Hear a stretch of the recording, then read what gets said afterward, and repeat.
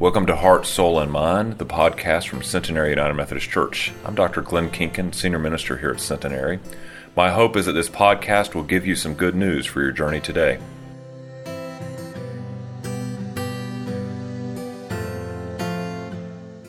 As we prepare our hearts to hear the word of the Lord read and proclaimed, let me just say this, that it's so good to see a whole different crowd of you this week. Some of you are the same that I've seen. A couple of you were here last week, but it's just good to see each of you and to see your faces back here in this place that we love. For those of you that are still joining us by live stream, I am thankful that you are with us as well again this day, the day that the Lord has made. So let us prepare our hearts as we hear the word of the Lord read and proclaimed.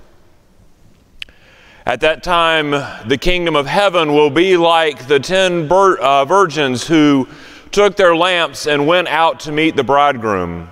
5 of them were foolish and 5 were wise. The foolish ones took their lamps and did not take any extra oil with them. The wise ones, however, took oil in jars along with their lamps. The bridegroom was a long time in coming, and they all became drowsy and fell asleep. At midnight, the cry rang out, "Here comes the bridegroom, come out to meet him." And then all the virgins woke and trimmed their lamps. The foolish ones said to the wise, "Give us some of your oil, our lamps are going out." But the wise ones replied, "No, there may not be enough for both of us and you. Instead, go to those who sell the oil and buy some for yourselves." But while they were away to buy the oil, the bridegroom arrived, and the virgins who were ready went in with him to the wedding banquet, and the door was shut.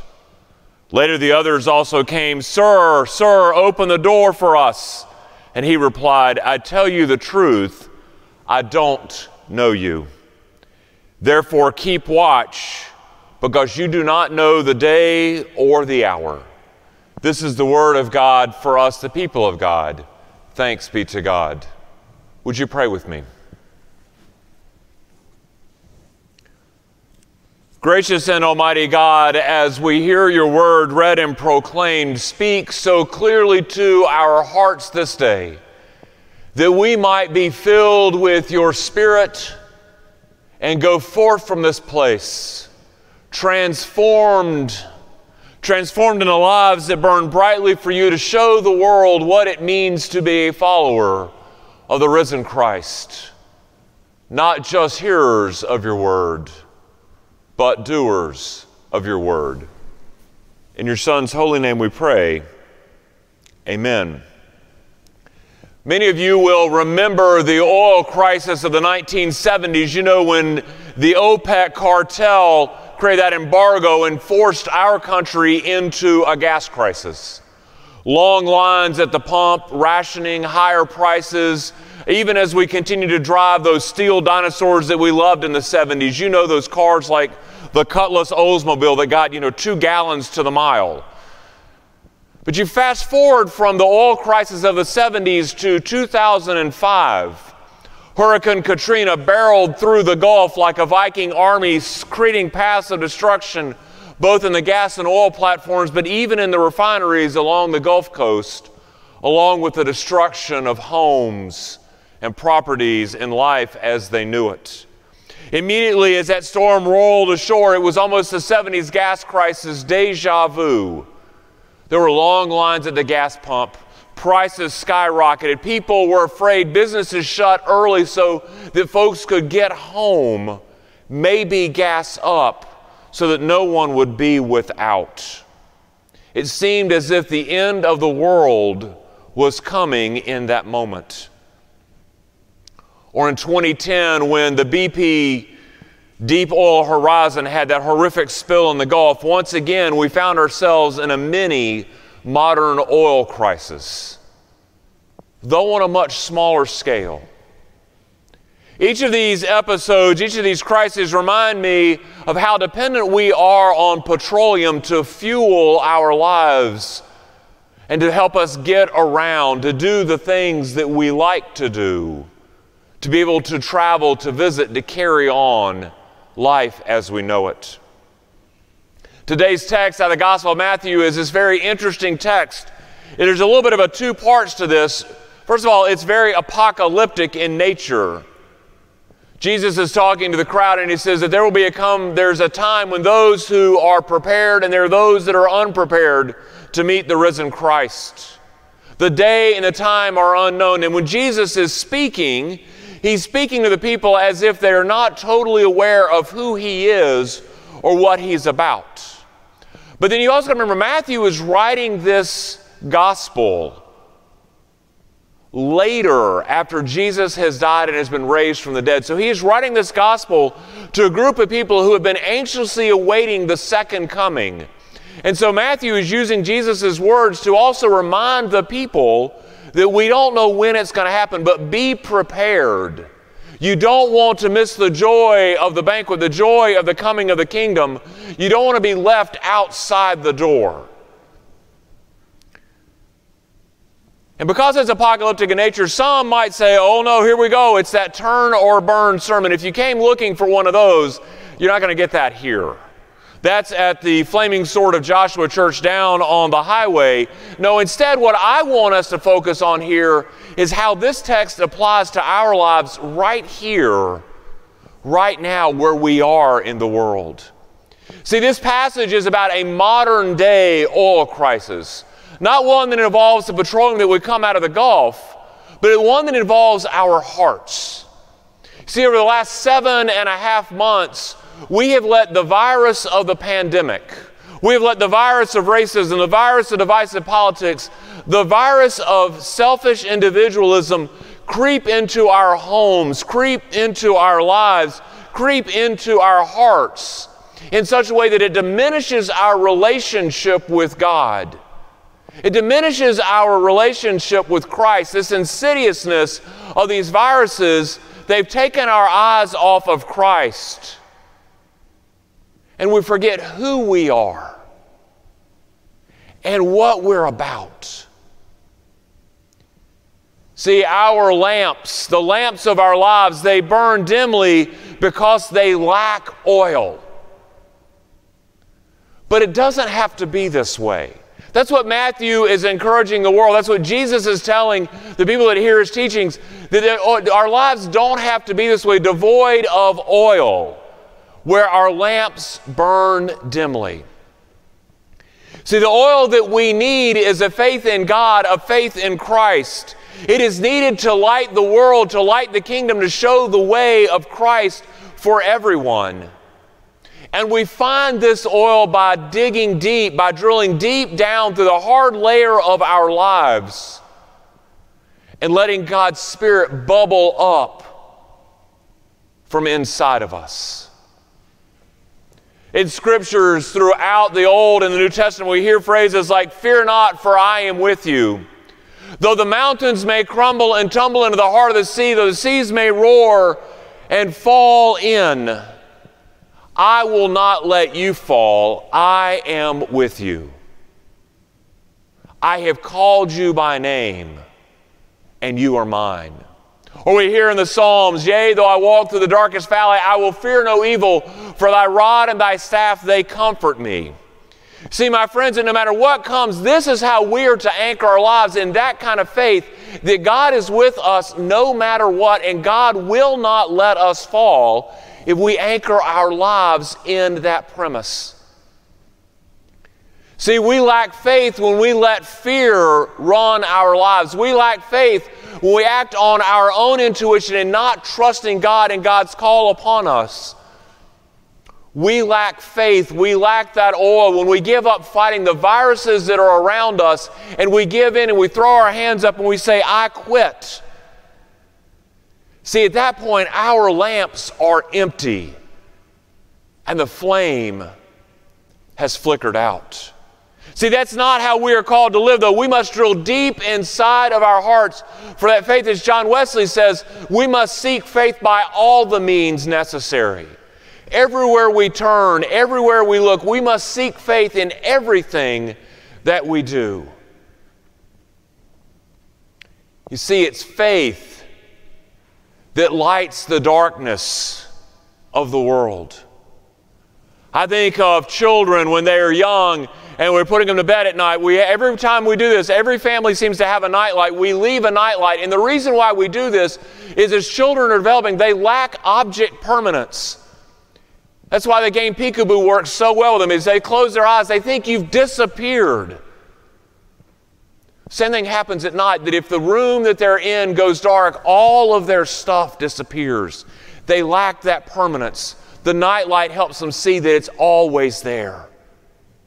The nightlight helps them understand that everything is going to be okay, that they are safe and secure, that evil is at bay, that it is all right in their room, so that even if they wake up in the middle of the night, that they are okay.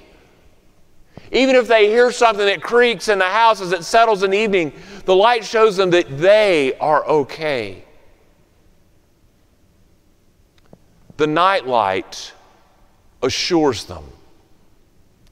You all know that I believe in the depth of my very being that the church is God's greatest hope for the world. And let me tell you why that is. It's because when the church people come together, when people full of faith, that we add our lights one next to the other, we begin to burn brightly so that all of the world sees that it is not alone, that God is right there, that God has been there all the time, from the beginning of time all the way up through today, that God is present. That everything is okay, that we are safe and secure. And because the light of the church burns so brightly in the world, that evil is chased to the corners. So it is faith that is the oil for our lamps. And if the oil is that precious resource that lights the world, how do we find it? How do we obtain that for ourselves so that our lamps are always full and burning brightly? In college, I took a science class. I needed another science credit. I needed one without a lab, and so they offered this survey course called From Petroleum to Penicillin, a survey of chemical engineering. Now, those of you that are chemical engineers, I will tell you, I'm in awe of what you do. In this class, you would have laughed at. It was a simple class, but it helped us see, those of us that were non-science majors, how the petroleum industry has been made up in everything that we do, from nylon to styrofoam to spandex to obviously motor oils and gasolines. But as a part of this class, we learned how petroleum was extracted, how you had to seek the oil, how you had to explore to find the right spot, and then how to drill down to access the oil that had been under the crust of the earth for eons. How to pump it to the surface to extract it to be used, and ultimately how to refine that oil so that it would make a difference in the world. As I think about that class, I think about this conversation about spiritual oil, the same practices for extracting petroleum can work for this spiritual oil of faith. I mean, we must seek it, right?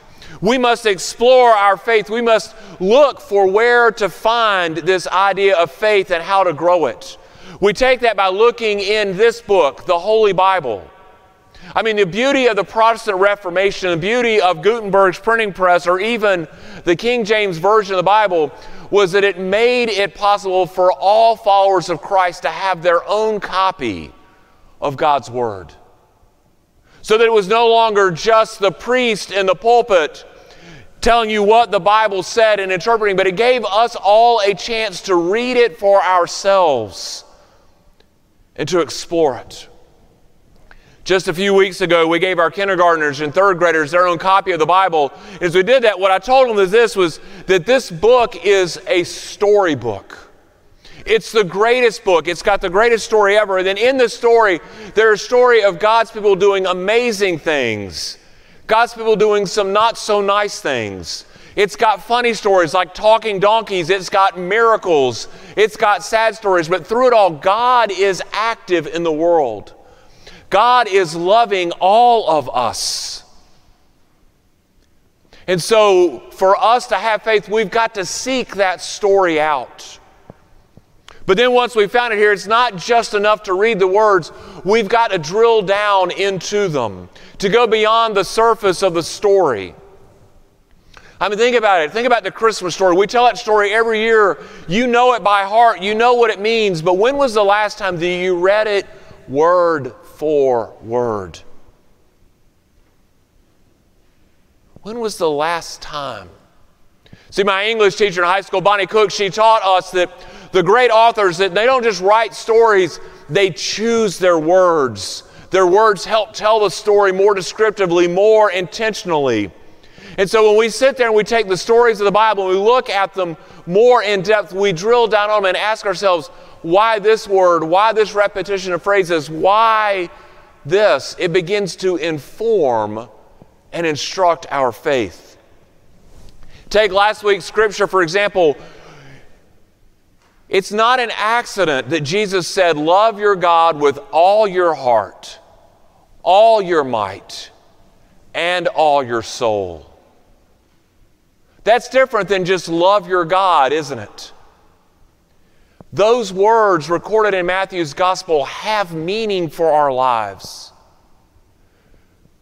So for us to refill our lamps with spiritual oil, we've got to drill down.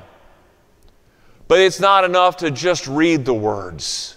Not enough to ponder them, but we've got to pump those words. We've got to bring them up through our soul. We've got to pray about them, to ask ourselves, what have we learned about this passage? How does this passage inform our lives? What is God calling us to do? What is God calling me to do with the words that I read today in Scripture? And then once we've brought that to the surface, we need to refine it. The joy of being in community, the joy of having folks who walk along the journey of faith with us is that we have fellowship, that we come together and we begin to refine those words. This is what I hear in Scripture. This is what I hear. And in that dialogue, we perfect and we hear more clearly what God is calling us to do. When we gather for worship and we listen to how it happens in prayer, in creed, in Scripture, in song, we begin to hear those words refined so beautifully. O God, our help in ages past, our hope for years to come, keep those lamps trimmed and burning. See, we hear those words, and now the words of the Scripture mean something more to us and influences our faith. And when it becomes that we catch on fire, we begin to burn brightly, and it becomes just like the Scriptures say, do we hide this new knowledge under a bush? Oh no. Instead, we are a city on a hill for all the world to see. And our faith burns brightly. The beauty of this kind of work, the beauty of digging deeper in our faith, of discovering it and pumping it to the surface and refining it, the beauty of Methodism is that we have an experiential faith that focuses on our relationships with each other and community, but our relationship with God, and we journey together. So as we fill our lives, as we fuel our lives with faith, we show the world the light of Christ's grace, the light of Christ's love. And as we show the world that, we begin to pave the way so that others too want to be in the light with us, and they want to fill their lamps with the oil of faith. And it's in that moment that we understand that we must keep our lamps trimmed and burning by constantly refilling that reservoir, by coming back and going deeper in our faith and giving thanks for God speaking to us. So as we continue to worship, as we go forth into the world, may our lights burn so brightly that all the world may see. May we keep our lamps trimmed and burning for the sake of the gospel, for the sake of God's love for us and for all the world. In the name of the Father and the Son and the Holy Spirit. Amen.